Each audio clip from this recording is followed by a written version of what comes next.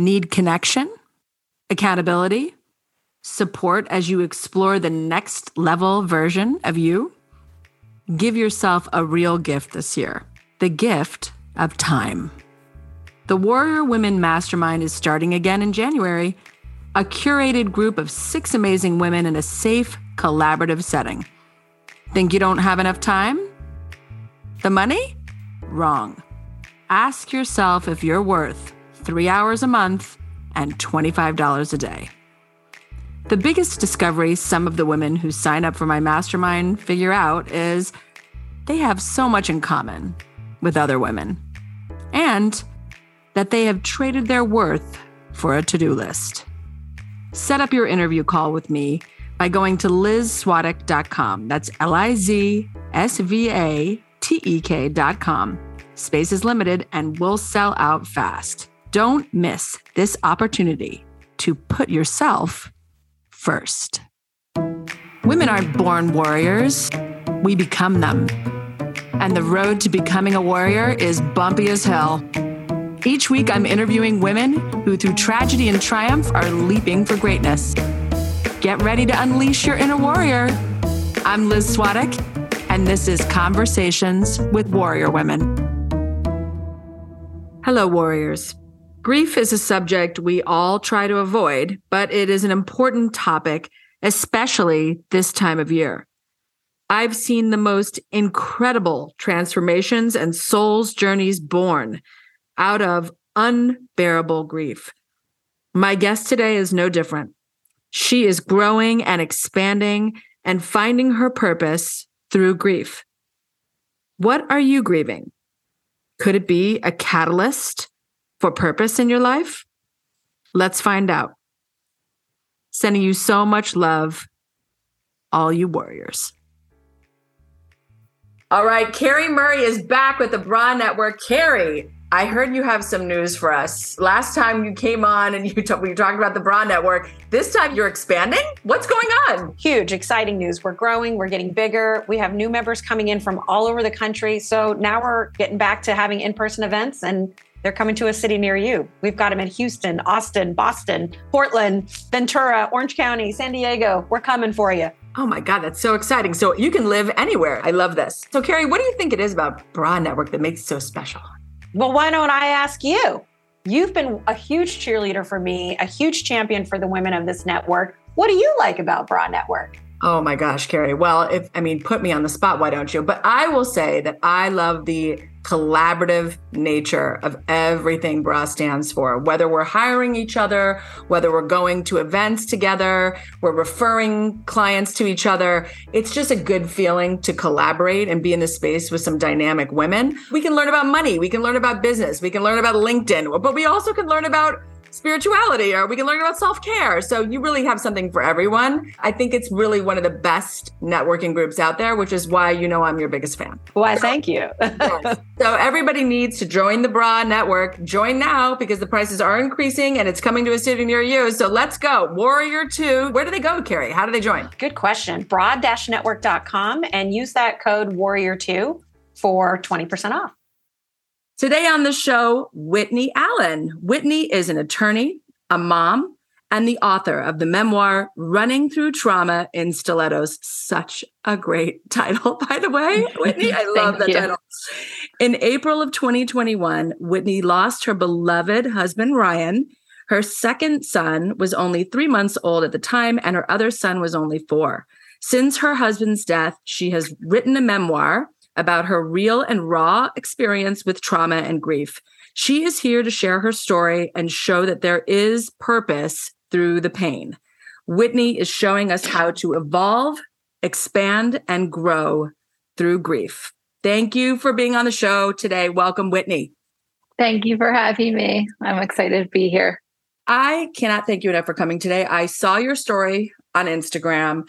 I had to reach out not only because of your story, with your husband, but what you had in your Instagram bio, because I pay attention to those Instagram bios.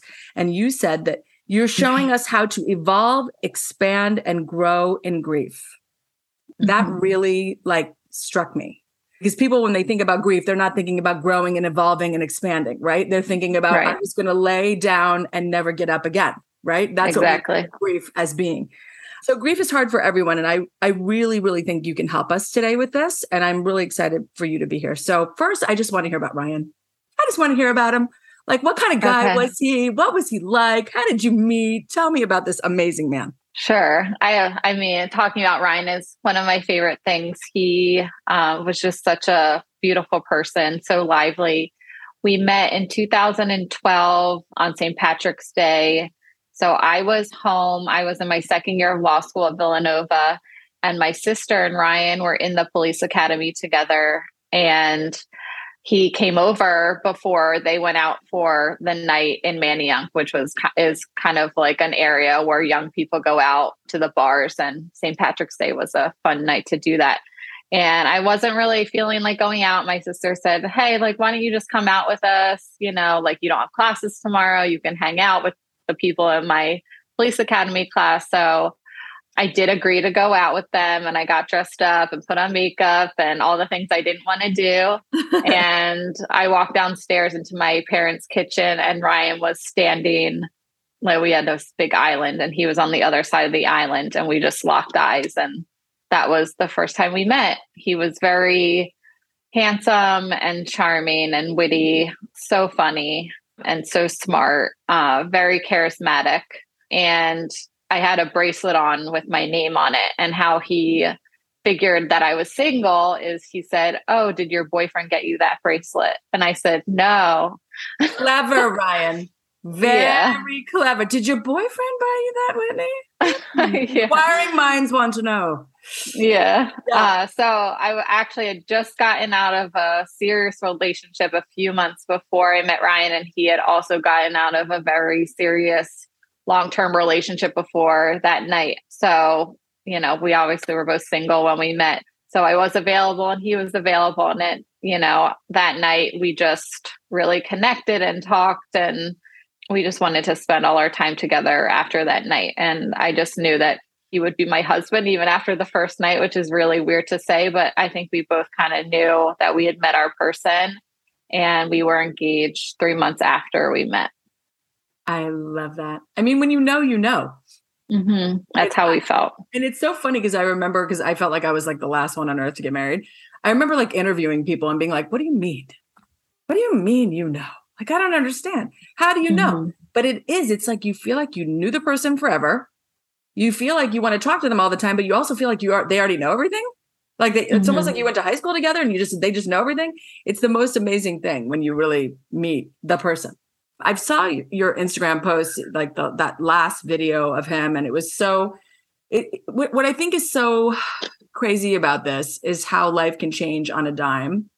And, you know, watching that cute post where he's talking, he's like, there she goes, love of my life. Like, he's so cute talking about you. And, you know, it's just a regular day that turned into the most not regular day that could possibly be. So what happened? Was it October 14th was the day? Yes. So October 14th, last year, 2021. And like you said, it was just a very normal, regular day. 2 days before, we had just celebrated our 8th wedding anniversary. So in October, Ryan would always take off a lot from work, because over the summer he would work overtime because a lot of the other officers would go to the beach houses. And that's when he kind of like put his head down and got a lot of overtime. So in October was when he took a lot of time off for our anniversary. And so we could do fall activities with our son. So he had off that day. I forget if he had taken off on purpose or if he was just off, but I was working from home. And yeah, it was just a regular day. He was training Louis in the morning and I was working, you know, in our dining room. And he was he worked out a lot. So he did CrossFit. So around noon, I think he went to the station and said hi to the guys and checked in. And then he went to the CrossFit gym where he had gone for years. And I was just home working, and he got home.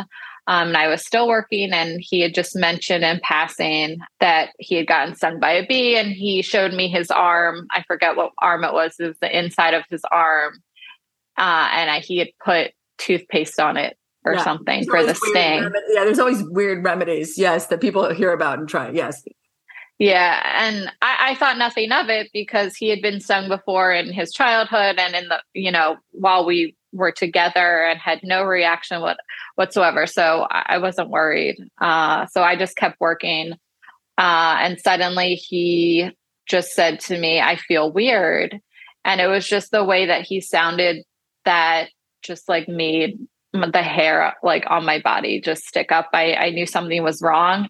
And I don't know how I knew. I guess just because he told me he got a bee sting and he felt weird, I knew that he was having an allergic reaction. So I went into like action mode. I dialed 911 right away, started looking for Benadryl, and all we had was children's Benadryl.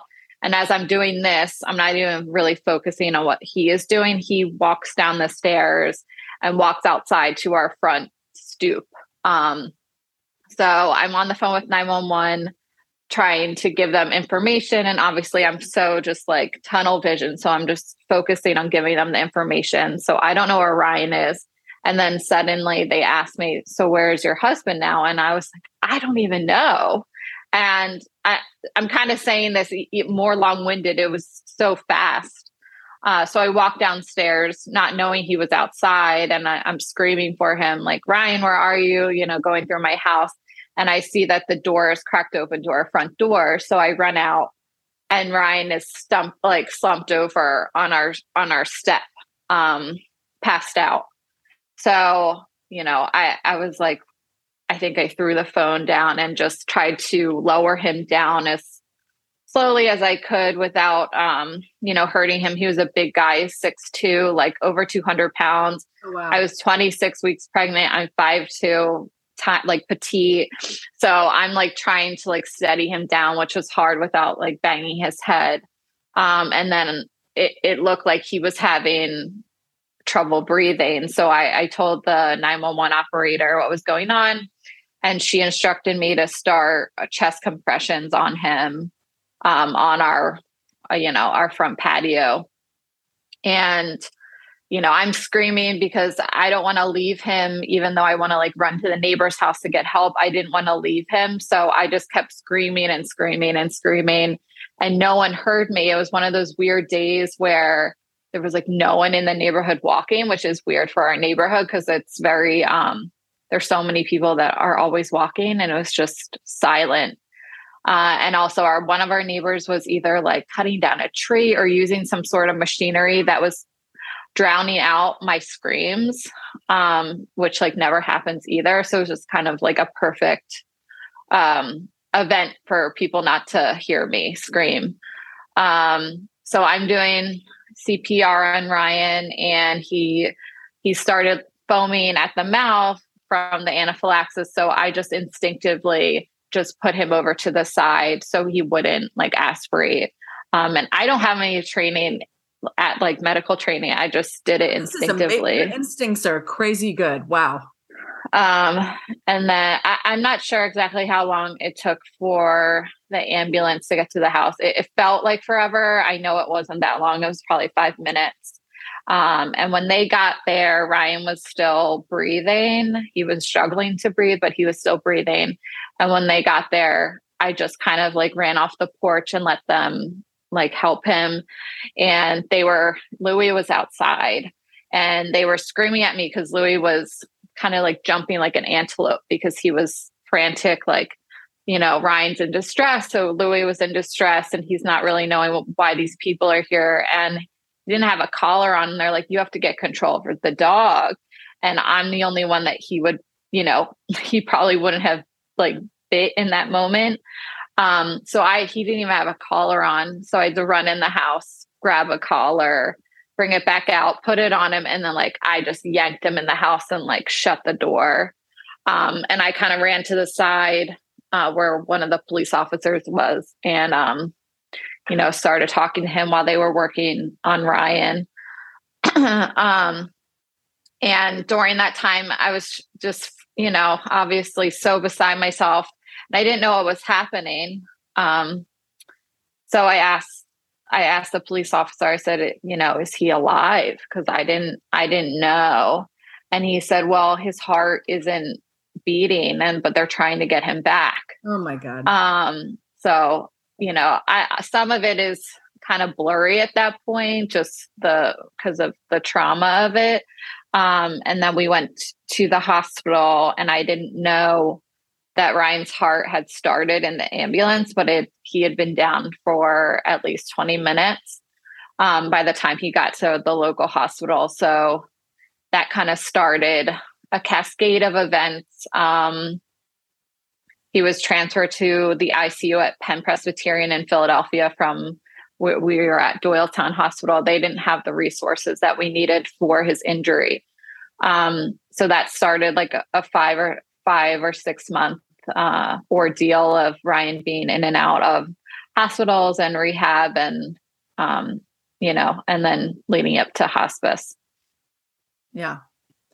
I mean, looking back on that, did you at first do the thing we all do, which is like, what could I have done? Couldn't I have I could have fixed it somehow? Like, did you torture yourself with that thought of like, I could have done something else? Or did you just know, like, no, what could I have done? It was so random.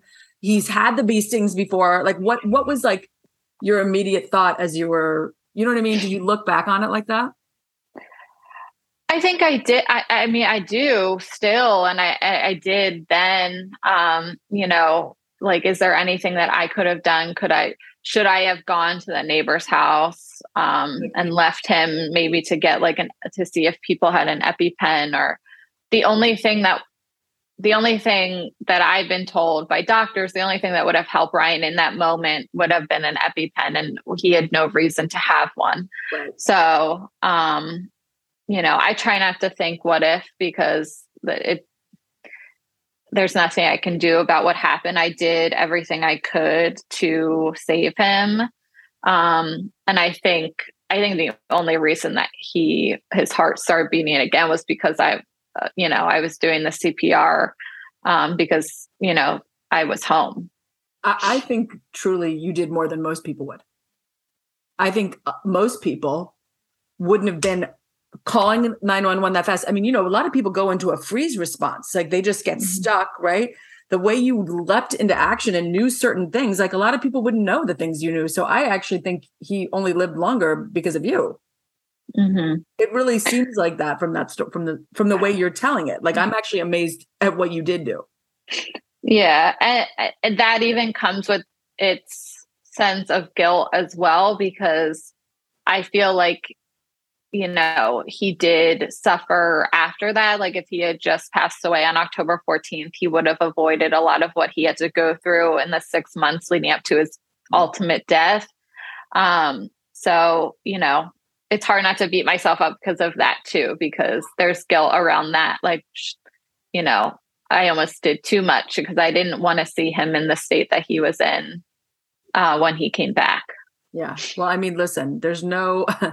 You could beat yourself up for a million things, right? And you can replay it 100 times, and nothing will bring him back, right? So if all that beating yourself up could do something good, I would say, great, keep doing it, right? But we know it's not going to do any good. In fact, it's just going to keep you from understanding the power that you really have and the message that you really have, which is you're here to heal a lot of people, because this does not just happen to people. You were called to this for some reason. And so here you are. So yeah. Tell me about what made you start writing the book. Was it survival? No, actually. So when Ryan's accident happened, he was a police officer, and so many people loved him and knew him from the community. And they were just like, the amount of messages and texts and people wanting updates was overwhelming to me. So I just decided to start writing posts on Facebook as like updates for people, because I wanted people to know what was going on, because they cared so much and they were doing so much for our family. So I wanted to be able to give back in that way, just like telling people what was happening. And that started like a life of its own, because his story kind of went viral and everyone was sharing it, and everyone became so involved and invested in Ryan's recovery and our family and our story that was happening. And I got so many messages in that aftermath of his accident from people that were going through similar adversities, not necessarily, their husband's brain injury, but people that were going through really hard times in their lives and wanting to relate to somebody. And Ryan's story, they felt like they could relate and they were seen by what I was writing. And then after Ryan passed and everything that we had gone through, I knew that I had to write a book that would help other people going through the worst days of their life, like we did, and to show that there is hope. There is so much strength that you can take from a horrible situation.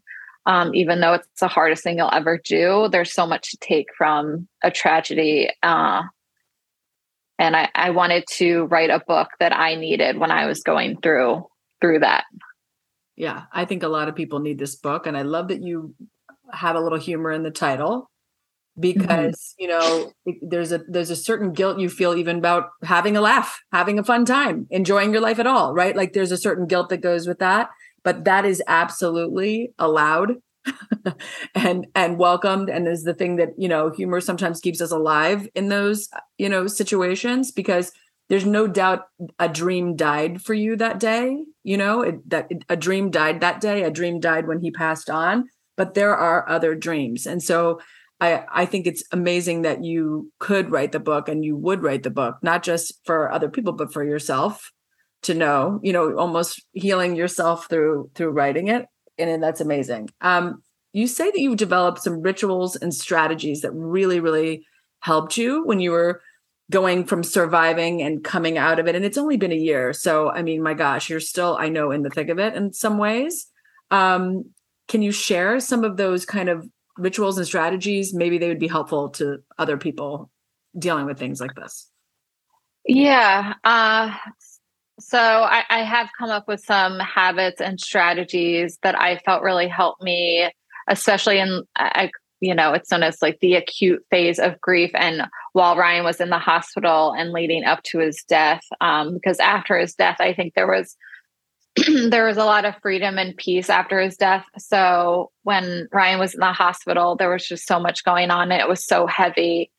So I started to control the controllables, and that was very helpful for me. And I like to give tangible advice. So when I say that, I would shower and put on makeup and do my hair every day before going to the hospital, because it wasn't a vanity thing. It was something I could control, because this thing that I had no control over had happened and I wanted to take back control. So just, doing that little self-care and putting myself together to feel good every day while I was just in the hospital. That was something I did.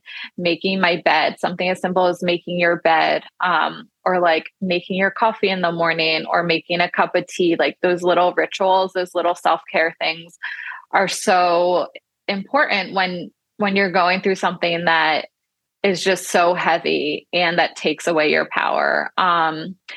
Exercising, that's a huge one for me. It makes you feel powerful. It gives you endorphins. It literally changes all the chemistry in your body at a very fundamental level.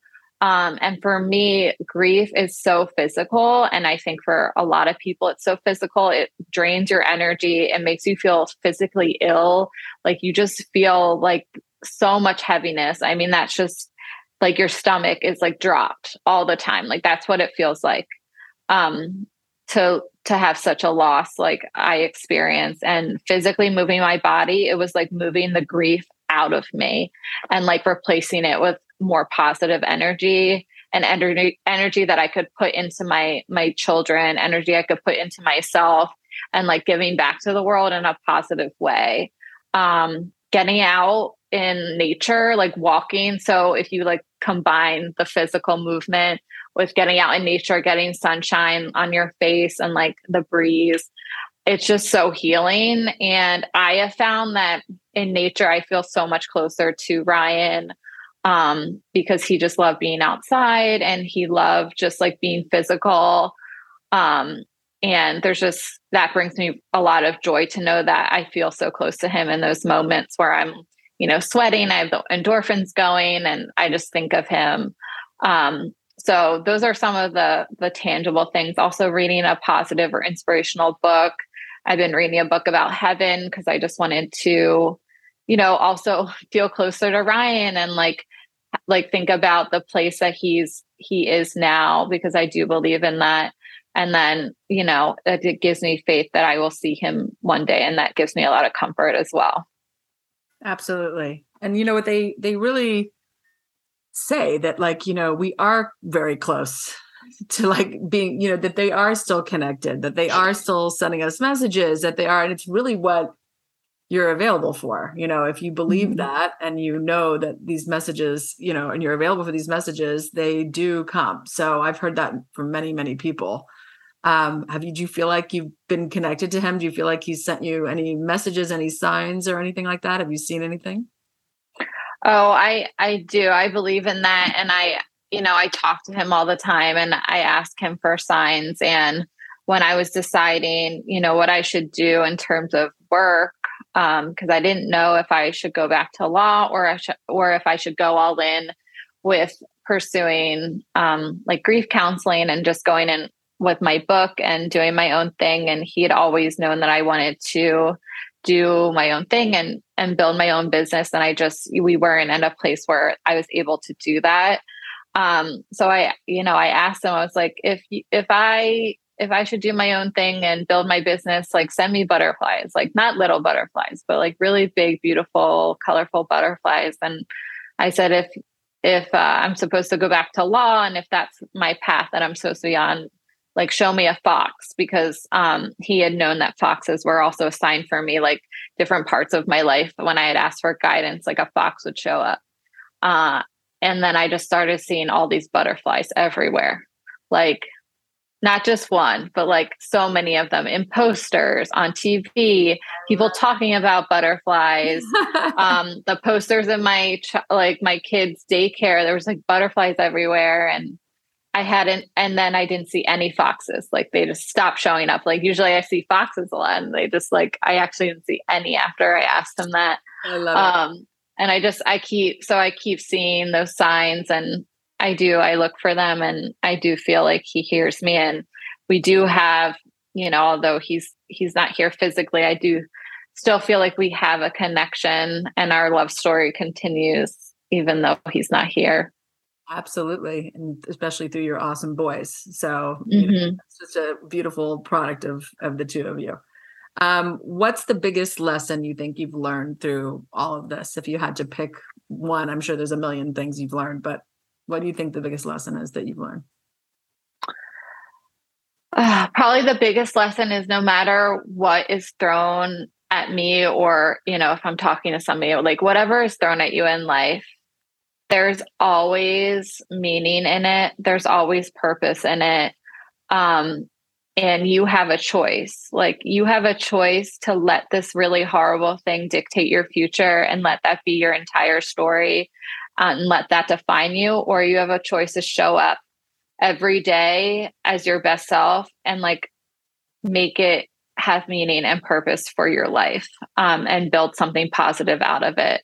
There's going to be things in everyone's life. And for me, that was losing my husband. Before I lived a very charmed life. I didn't have any tragedy that had befallen me. And this is like my first taste of it. And it's like the worst kind of tragedy that you could ever imagine, losing a young husband with 2 young sons. And I was pregnant at the time. So that's really unimaginable. But the strength that you gain from surviving that and being able to still find joy and happiness after that, it just gives you so much strength and power and confidence that you can do anything. 100%. I mean, if you can get through that, just go ahead, try me, right? You almost become emboldened, right? Like you're like, yeah, go. Oh, you're having a bad day? Let me tell you about a bad day. Yeah. I'll explain to you what a bad day really is. Thank you so much. Yeah. So true. So true. What do you think the most helpful thing someone has done or said in your journey with grief? Because I think, I had a grief counselor come on this podcast who had lost her mother, and she became a grief counselor. And I love we talked about how the stages of grief are actually not the stages of grief. They're actually the stages of death. And people think they're supposed to literally go through the stages of grief like it's organized. Like you're not going to be okay one day and then be ragey one day and then be so depressed one day. And like that it's nothing you can map out, obviously.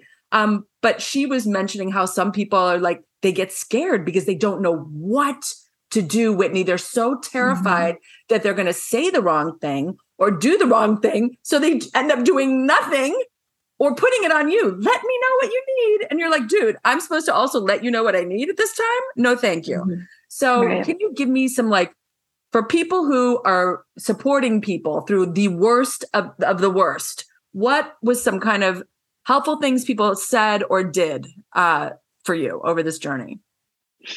Yeah, I will say after going through a tragedy, that a lot of people say a lot of wrong things. So it's not about saying the right things. Like sometimes it's not about, honestly, most of the time it's not about saying anything. And especially if you don't know what to say, the better thing is just to not say anything at all. It's really just to be present with somebody that's in their grief and witnessing what they're going through and their trauma and grief. And like, if that means just like sitting with somebody while they're like crying and letting yourself be uncomfortable in someone's grief and literally just being there, like that's what you do. It really helped me if people would just show up with like coffee and food, because I didn't have to think about that. Like they're not like, what do you need? Because when you're going through that, you're like, I don't know what the heck I need right now. Like, I don't even know how to breathe my next breath. Like, how do I even know what I need? So when people showed up with these things that were, I probably did need, like I did need a coffee, like who doesn't need a coffee or wine or whatever. That was really nice because you're not putting that burden on the grieving person, on the person in trauma to like decide what they want. So that was really helpful. But honestly, the people that just witnessed my grief and were with me in my grief and didn't judge and just let me be in it, no matter what I was doing, whether I was crying, whether I was just like raging, like you said, whether I was venting, like they would just like let me be. They didn't try to fix it. They didn't try to be like, oh, why don't you like see the positive in this? Or no, it's just like, let someone be what they are being in the moment. Yeah. That's my best piece of advice. Like, do not try to fix it and try to anticipate needs. Don't ask, because that's just putting a burden on someone that already has enough burdens. Yeah. The first thing I do is sign up to bring a meal, or I just bring the meal. I don't even care. I'm like, I'm bringing you something home cooked. I'm not even going to tell you I'm coming. Here it goes. Here's flowers, a bottle of wine, a meal, text me. I'm here, but I'm not bothering you, because I totally, I've been in those moments, and when you are just in the thick of it and you need somebody to just, because you don't want to ask for help. That's the last thing you want to do. And if anything, you don't want people feeling sorry for you. You don't want people pitying you. You don't like that. Like, people don't want that. People want to be like, have a coffee, come to the house, have some ice cream, come to the house, have, for the kids, just focus on like, what is something that you could just provide that anybody going through that would appreciate, right? A meal, a coffee, a treat. That to me is brilliant. Right. So exactly. And I remember, so the day that Ryan died, my sister, Rachel, I have 3 younger sisters. This is the one that's right below me. She was there when Ryan was on hospice a lot, and she was there the day that he died. And that day we were at my, Ryan's cousin's house. So I had been living at someone else's house with 2 small children for like 2 weeks. And I was like, so done. Like, every bone in my body hurt. I was so tired. I was so sad, but I was ready to like start my new life with my boys. Like, I wanted this chapter to be over so badly because it was so hard. And we were waiting for them to pick up Ryan. And I went upstairs and started packing my stuff. And she just followed me, and she didn't say anything. She was just like understood like where my head was at. She didn't judge me for not like waiting downstairs, like waiting for them to pick up Ryan's body. Like, she knew that I just was done and like I needed to go home, and she helped me pack. Oh, beautiful.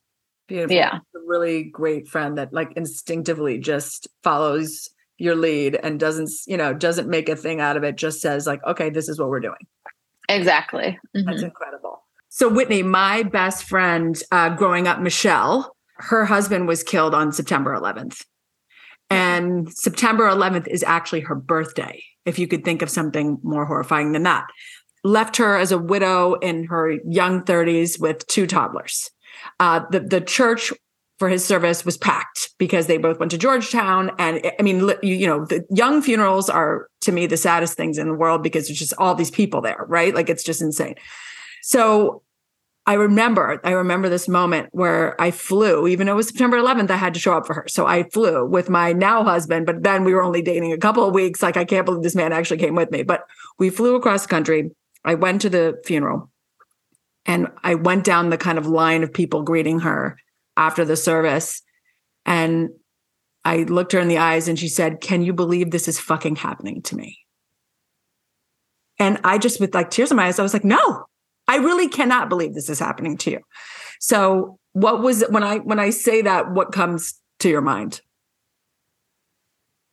What comes to my mind initially is just, because I just remember being in that receiving line at Ryan's memorial, and it's a surreal experience. My experiences was different than your friends because that was a sudden death, and mine was, there's a lot of anticipatory grief, what they call it when you anticipate a death. So I was prepared for Ryan to die, but being in that moment, standing in this line where people are offering condolences for this 35-year-old handsome man, the father of my children, it's a surreal experience. And it's out of body. And that's one of the things I write about in my memoir, is about that experience and standing in that line and what people would say and some of the things that people said that they probably shouldn't have said. And there's no correct way to act in that moment. I just remember going into the back and just being overwhelmed. We had like a little private area and I needed a vodka drink, because I was just so overwhelmed. And one of Ryan's family members had said something to me that was absolutely absurd. And I was like, I need to leave. So I left the line and went to make myself a vodka drink. I mean, I think that's warranted. Anybody would say.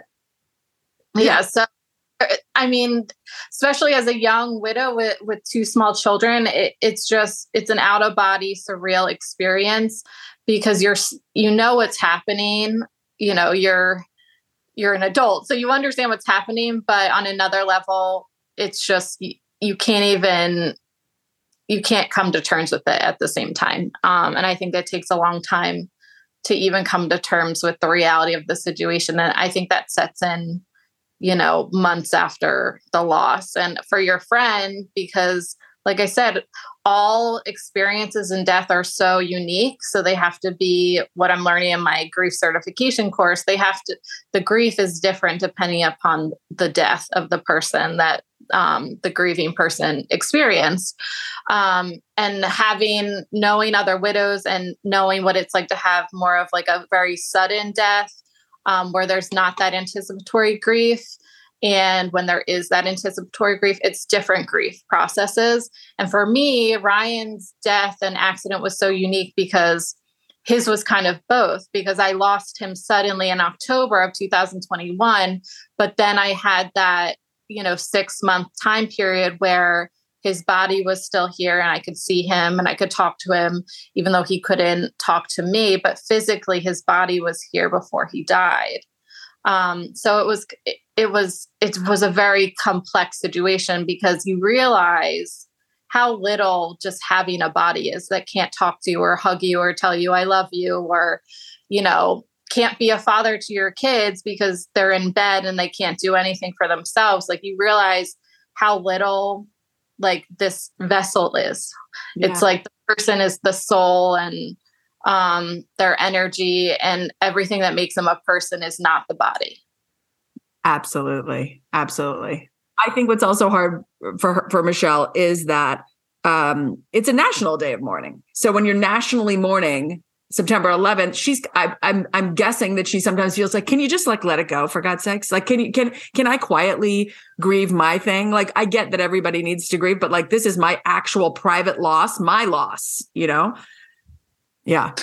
Yeah. Like it probably feels to her like it takes away from her loss because everyone is mourning on that day. It's not just, you know, someone reaching out to her being like, I'm sorry for your loss, because it's everyone's loss. I will share, because this is so similar to your friend's story. So Ryan died on his sister's birthday, on April 7th, 2022. And it was just so bizarre because he was on hospice for 22 days and no one thought that he would live that long after we decided to take away, you know, his feeding and his hydration. And we had to keep giving him like all this medication because he just wasn't passing. And the hospice nurses would tell us, well, sometimes they're waiting for somebody, or sometimes they want to pass when they're alone, like they're waiting to be alone, or they're waiting to be surrounded by people. And we like tried everything. We had 2 false alarms, like of him, where everyone thought he was going to pass and he didn't. Like he rallied, and it was excruciating. And then, 22 days, he like waited. It was like he waited for Morgan's birthday to pass.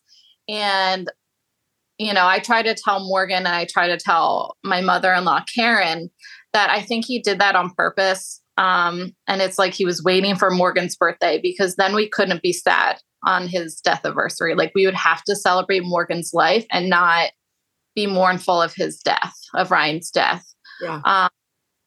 And in that way, I think we get to celebrate both of their lives on that day. So I try to tell Morgan, look at it as, it's an honor, because he wanted you to have to celebrate that day instead of mourning that day. So I think that's important to switch it, because we do. We put power to these dates, and I think we should, but maybe we shouldn't let them hold as much power as they do.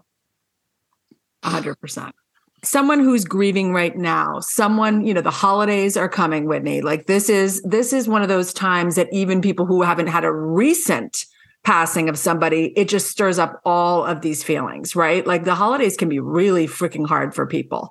So what's your best advice in terms of like getting through the holidays, even finding joy in the holidays, knowing that you're just grieving the loss of somebody? Yeah, I think there's not one piece of advice I would give, but let yourself grieve. You're going to miss that person that is not here to celebrate with you and your family. We just had Halloween, and it's so hard thinking about what could have been.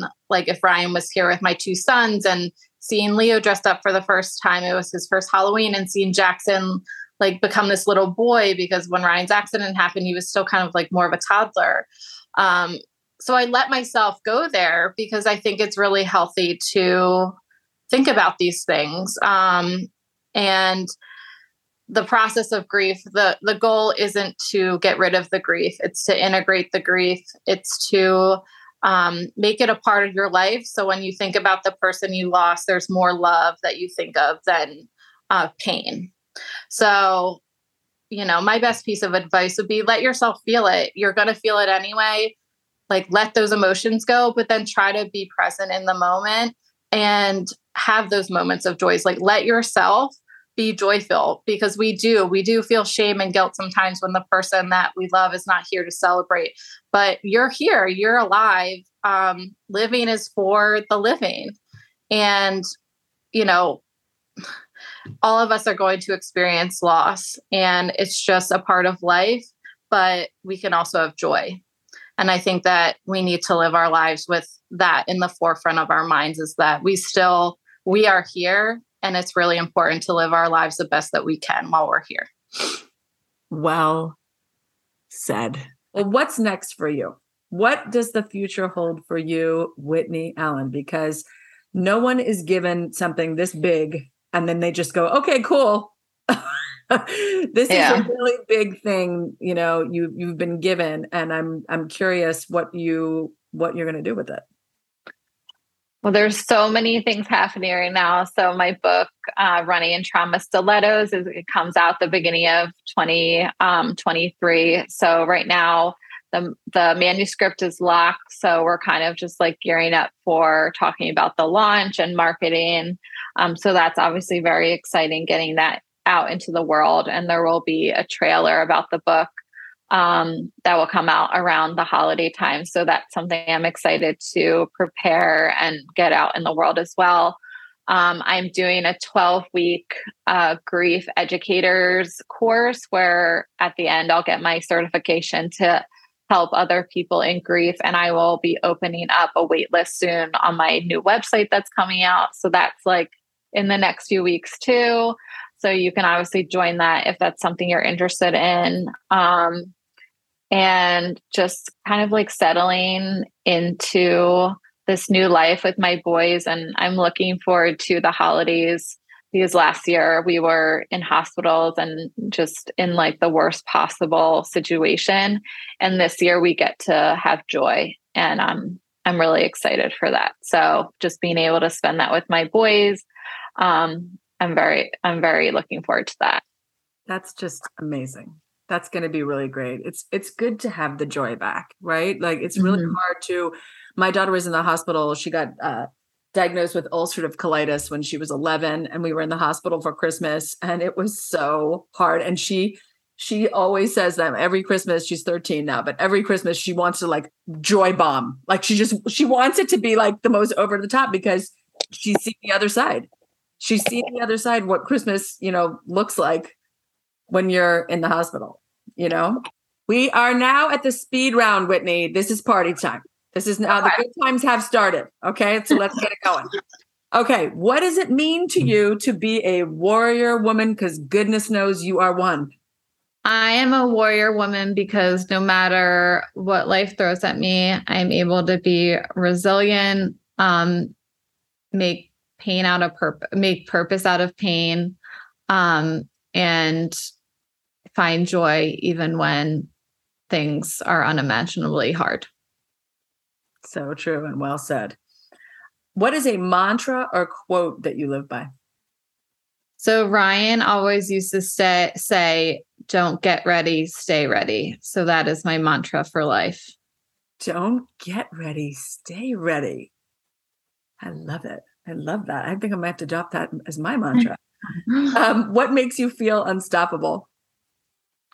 Working out, lifting weights, running up hills, all the things physical just make me feel so powerful, so strong. And I think it's just the greatest medicine is movement.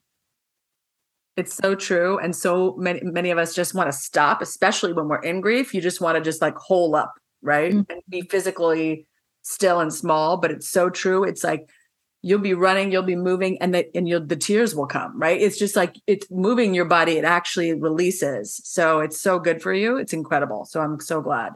What are you most proud of?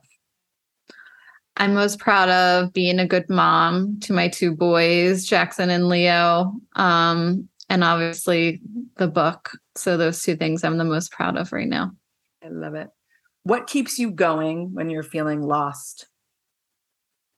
My kids. I mean, I wake up every day and I know that I have to be happy and keep moving for them because I want to be a good example to them of what it looks like to be thrown the worst thing in your life and still be able to find joy. And I want them to see that. And I want them to have a joyful life because I'm happy. And I know when, mama's happy, everyone's happy. So I want to be that example to them so they keep me going. So true. It's the best gift you can give them. What's exciting you the most right now? A few things. So I'm in a new relationship. So that's really exciting. Oh, stop it. Okay. That's exciting. So that's exciting. And obviously my book coming out is very exciting and being able to help other people going through grief. So those are the three things that you said one, but those are the three things that are really exciting me right now. So many things. Whitney, Yeah. thank you so much for coming on today. I love everything you said. I will be 100% buying this book in multiples so that I can actually hand it out. Oh, I just love this. And I'm so happy that you are making happiness available to you, choosing it. so much. Yeah, choosing it. It's yummy. So thank you. And thank you for everyone joining me today. Remember to subscribe on iTunes, Google Play, or Spotify. And if you enjoyed the show, please leave us a 5-star written review. This is the Conversations with Warrior Women podcast with me, Liz Swadek. And remember, every woman has a story. You just need to ask her. Bye. So reinvention, the way that I now see reinvention is actually an expansion. And almost seeing those words synonymous, expanding. So we're not just changing who we are, we're expanding on to who we are and having more access to all of our aspects and to all of ourselves, all of our missing parts and shadow sides. And so as we access more and more of our potential, that's where the expansion. And so it can sometimes look like a reinvention. I definitely reinvented myself. Well, I first reinvented myself from an attorney to a holistic arts practitioner. And then just to confuse people even more, I reinvented to an entertainment lawyer, back to an attorney. After I had said to everyone I had decluttered all my business suits in my last book. Well, I was right, because I don't have to wear business suits anymore because we don't have to go in person anywhere anymore. So I was kind of right. You were right. You're right. So do you feel like that's how you've reinvented, I love it. First of all, I love it as a concept of expansion, because you're right. It's not like you're starting from nothing. Mm-hmm. When I think about the things I'm doing now, it's taking everything I've ever learned, everything I've ever done is making so much sense now. The stand-up comedy and being an actor and all the things that I thought, like marketing and social media, all the things I've ever done. Now I'm like, oh, this is all leading up to this point. So fascinating. So you're right. Reinvention is not like you're starting over. It's that you are expanding, and you're expanding your base of what you're thinking you want to do, right? Yeah. Like, oh, I'm opening myself up, or I am changing my perspective to say like, oh, there is more for me out there. Right. Yeah. And that's honestly why I used the Web 3.0 reference earlier, and that really that is what's happening. We are these newer versions of our old self, and we had to have the prodigy in the AOL years to get to where we are now and where we're going. So it is all about a building process and an integration of ourself, and also what these aspects that we're not afraid of owning anymore, whether it's, being gay or, I had a lot of for lack of a better word, shame when I left the law career to go into the healing arts. I had shame about being in front of business people, and then going from healing arts to entertainment law, which there's a huge imposter syndrome there, and now owning that I'm a feng shui lawyer. I love it. I love it. Well, I think imposter syndrome is bullshit. Just letting you know, because and I'll tell you why. Because I feel like they want to give us a syndrome. Do we really need something else? I don't think we need it. No. So I feel like this is a little bit of an invention to really just say, I'm in a place where I'm a little uncomfortable and I'm fearful. I've stretched myself a little far, and I got to take a moment and make myself feel safe again, because I've kind of pushed myself so far out of my comfort zone that my whole body and my mind are going like, girl, what are you doing? You don't even know. You are crazy, right? So to me, that's just an indication that you need to really say, okay, let me slow down. Let me slow down. Everything doesn't have to be done at once. Everything doesn't have to be like a rocket ship to space. Let me just slow down, get myself to a place where I feel more comfortable, right? And the more slow you go, I always say slowing down speeds everything else up, because my career right now is insanely accelerated right now. There's a lot of acceleration, but I am literally finding so many ways to slow down, because if I don't, I'll freak myself out, try to probably sabotage myself, and convince myself that I have this bullshit imposter syndrome. So I'm not doing that. Instead, I'm slowing down. So I think it's a way that women don't know. They don't know how else to say oh shit, I've literally pushed myself so far out of my comfort zone. I never even thought I would go this far. And now I'm kind of regretting it. Now I'm I don't think I should have gone that far. That's a little crazy. I love that. Yeah. That's great perspective. Yeah. But yes. So I love how you reinvented. How did you know you wanted to go into the healing arts. Like, you're a lawyer, for God's sakes. How in the world did that like come to you? It was an exploration for sure. I was really done with law in the ways that I knew I could do it, or it could be available for me. And at the time I was living in Tennessee. And so I actually was having some stress-related illnesses within myself from the law, of course. And so this took me down a path of I knew there, knew it was in mind body. This was early 2000s. So mind body medicine wasn't anywhere where it is now, but I knew it was mind body related. And so I didn't want to take a pill for that. I wanted to get to the root of it. And so I found some energy healers from the yoga studio that I was taking yoga at, which the yoga was amazing. It was healing in and of itself. And I had just immediate amazing effects from it and decided, you know what, I want to do this now. And so I got trained and started an energy healing business, and loved it. Loved it. It's one of my favorite things I've ever done. Well, around that time, I purchased this home that needed a complete renovation. And as I was renovating it, I started having these correlating changes take place in my own self, my mind, body, and physical body, or mind, spirit, get the point. And so, I began to understand how energies in our spaces affect our own energy. And this became actually my first book, Mind, Body, Home. And so that I just kind of fell into it. And I guess the interest, my enthusiasm, my excitement around it just kept me going. And I couldn't stop. I love that. I also think it's so wild how our bodies will just absolutely be like, if you're not going to listen to what I'm telling you, I'm going to make you so uncomfortable. Yeah. You have no other way to deal with it, right? Like, and you could have actually chosen the medical route, right? You could have been like, okay, let me take a pill. Let me go to a therapist. Like, this is what happens to women a lot, I think. Like, oh, let me go to a doctor. Let me get a pill. Let me change my diet. That's all good. And that maybe that is what you need. But in essence, what our bodies are saying is like, no, you're betraying me. I don't like this fucking job that you have me in this lawyer suit. I'm not into it. And I'm going to make it so uncomfortable. You have no other choice, but you have to make a change. Yeah. Yeah. The irony is that my dad was he's passed now, but was a pharmacist. Taking prescription would have been just too easy. Right. Because you already do that. We don't want to do things our parents so it's like you have to do something different than what your parents would approve of. So we're going to talk about missing elements in a minute, but what do you think is a common missing element that people have? Well, it's one of the 5 elements, and it's across the board. But what I find I work with a lot of creatives, and what I find their missing element to be is usually metal, which is the editing mind, the details, which, that's something you can hire. And so one of these missing elements, if you can hire or collaborate with others for. But for creatives, I notice the metal element tends to be the most lacking. Well, let's go over what these elements are, so we know, because a lot of people don't even know what we're even talking about. So let's talk about what these elements are and like what they mean. Yeah. So I like to start with water, because water is where the ideas, the intangible begins. It's the element that's the closest to spirit. And when that idea just kind of drops in, it's coming from that water phase. And so people who are dominant in water are the philosophers, they're the meditators, introverted as well. You have to be quiet to hear. And so then you move into the wood phase. And that's when our ideas actually start to become tangible. You write the idea on a napkin, you actually start making notes or whatever the case is.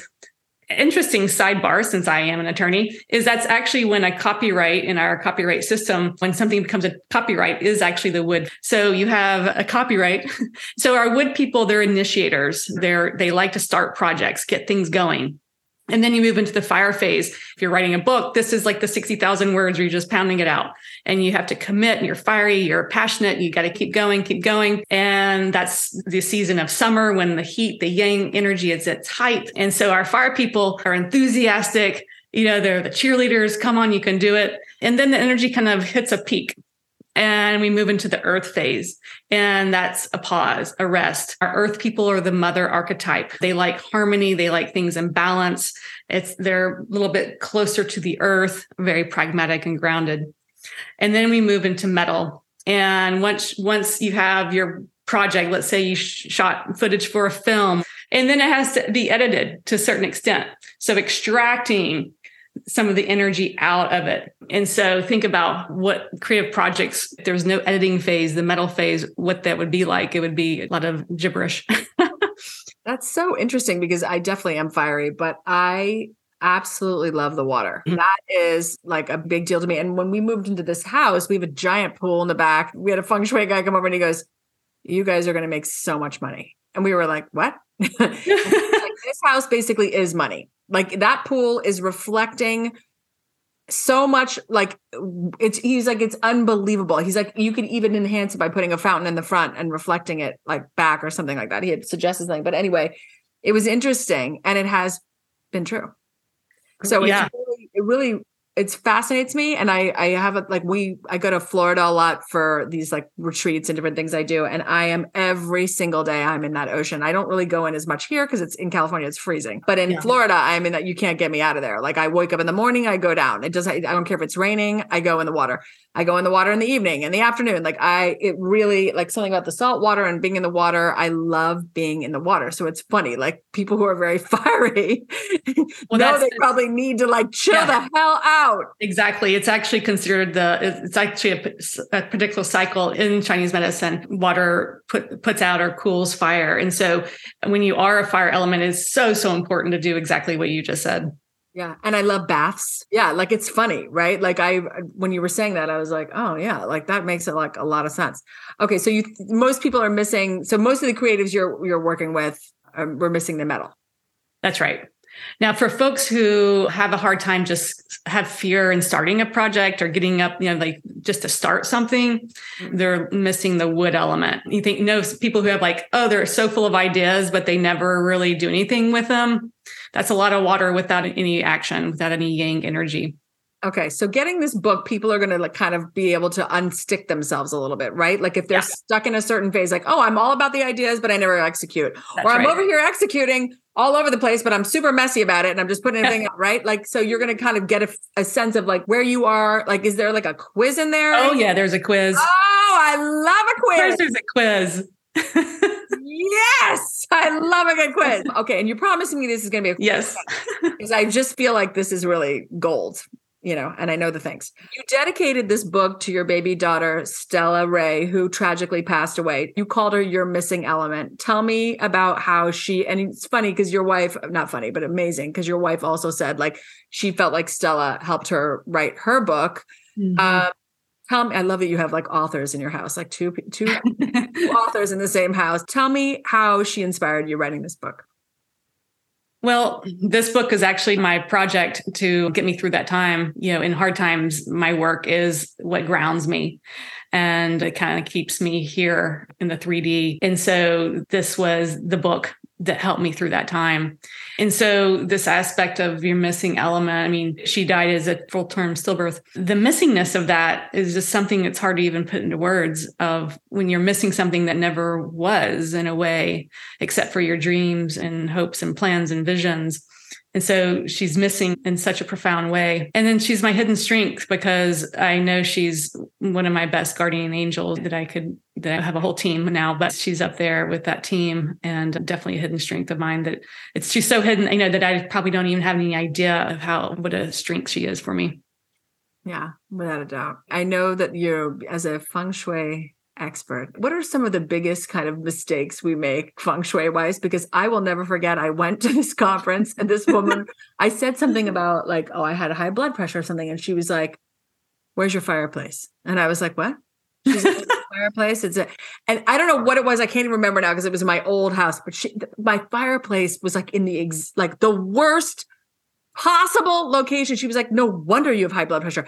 And then she was like, "And if the worst thing that could happen is you live on like a dead end street." And I was like, "Shit." And then she was like, "And if you live near a highway, like that is just too much energy." And it was almost like she was saying all the things I knew were true. And I was horrified. For years, I wanted to move out of this house. And my husband was kind of hanging on to it. He really was like, "No, I don't want to move." And I was like, "I got to get out of this house." I knew. So when she said all these things, I was like, holy shit. She's like literally saying the things I've been thinking. And I couldn't figure out like, why can I never calm down in this house? Why can't I ever be still here? Like it was just, the highway was too close and the energy of it was bananas. Tell me some of the biggest mistakes we make feng shui wise in our offices or in our homes that kind of could hold us back. Well, it starts with like which house you sign a lease on or buy, because it's really about the floor. The floor plan is the most important. I mean, we can screw things up with our furniture all day long as well, but it's not as big as the actual floor plan. And so having missing sections, what we call missing sections from your floor plan. So where it's not a square or rectangle, where there's kind of bites out of the floor plan, these are called missing corners. And it really will just be missing energy in that aspect of your life. So the Bagua map that overlays over your floor plan shows you all the 9 areas of your life: money, love, health, and so forth. And so if you have a missing section from one of those areas of your life, you'll be in struggle soup in that area of your life while living there. Now, as feng shui consultants, that's where we come in and we try to remedy those as much as we can with some energetic tricks by trying to fill in the energy, and so to speak, wherever attention goes, energy flows. So if you put enough attention into that missing area, you can transcend it or transform it. Better yet, when you actually do move, you won't make that mistake again because you did transcend it. Absolutely. Yeah, so knowledge is power. 100%. And is it true that is it the pools are money, or is it more where the position of a pool or the water element, or why was he saying that to us? There's a lot of depends in that question. That's the one thing I have in common with the attorney and the feng shui expert is it depends. Right. Yeah. So it depends on the position of my house and the position of the pool and where. Yeah. I mean, pools in general are this the water element, and that's all nice. But I had one client, a property in Sherman Oaks, at one of the hillside properties that had a pool, like one of those infinity pools. Mm-hmm. And it looks as though it's washing down the back of a major hill. And so that's just money going out and down and away from you. So like, that's a good example of where a pool was not good. And a pool that has a leak, it's money being leaked in some way. So you want to make sure the pool is in good shape. Interesting, right? I remember I've gone to a couple people's houses with those infinity pool, and it always freaks me out. I'm like, this is awesome. I'm like, this is freaky. Like, it's so like just off a cliff, Yeah. like, wow. All right, Tisha, we've reached the speed round. We are here. We're fun. Show part of the program. What does it mean to you to be a warrior woman? Wow. First thing I see is Wonder Woman in my vision here. I think what it means to me to be a warrior woman is following my intuition despite what other people say is possible. Absolutely. It's so funny. This intuition thing is coming up a bunch in my mastermind groups right now. And when I was telling them that it's an actual thing, like meaning it's located in your pineal gland, like this is not just like a thing we're making up, like intuition, like it really is it's your third eye. It's your, chakra. So like, it's interesting. People are starting to now clue into this is actually a thing. This is not like just like some hokey thing like that we're just like pulling out of the sky. What's my intuition told me? It's like, no, it's actually a real instrument, and it's a muscle that should be honed. Like you don't walk around, people aren't walking around going like, what are you working on, Tisha? Well, I'm working on honing my intuition. Thanks for asking. But it is something you can work on. You can work on Absolutely. Tapping into your intuition. And I think what's great about your book is you're kind of leading us to that. You're leading us to be looking at the internals versus the externals, thinking about like, oh, like that's interesting. I'm not finishing projects. What is missing? Like, what can I bring in? Right. Yeah. So I love that. What is a mantra or quote you live by?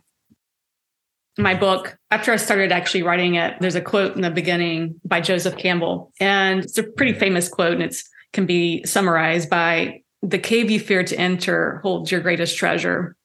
And that cave you fear to enter is your missing element. It's kind of what we've put away. If I'm not a speaker, or I'm not good at parallel parking, or whatever the case is. But it's whatever you're fearing, and that's where it holds our greatest treasure. So that's the quote that's really been really living into, anytime you have a book come out, you really have to walk your talk, or else the universe will slap you and force you to. So I spent a good year while this book was in editing, really embracing my missing element, which is fire currently. And so I'm here for you, Tisha. Thanks. Yeah.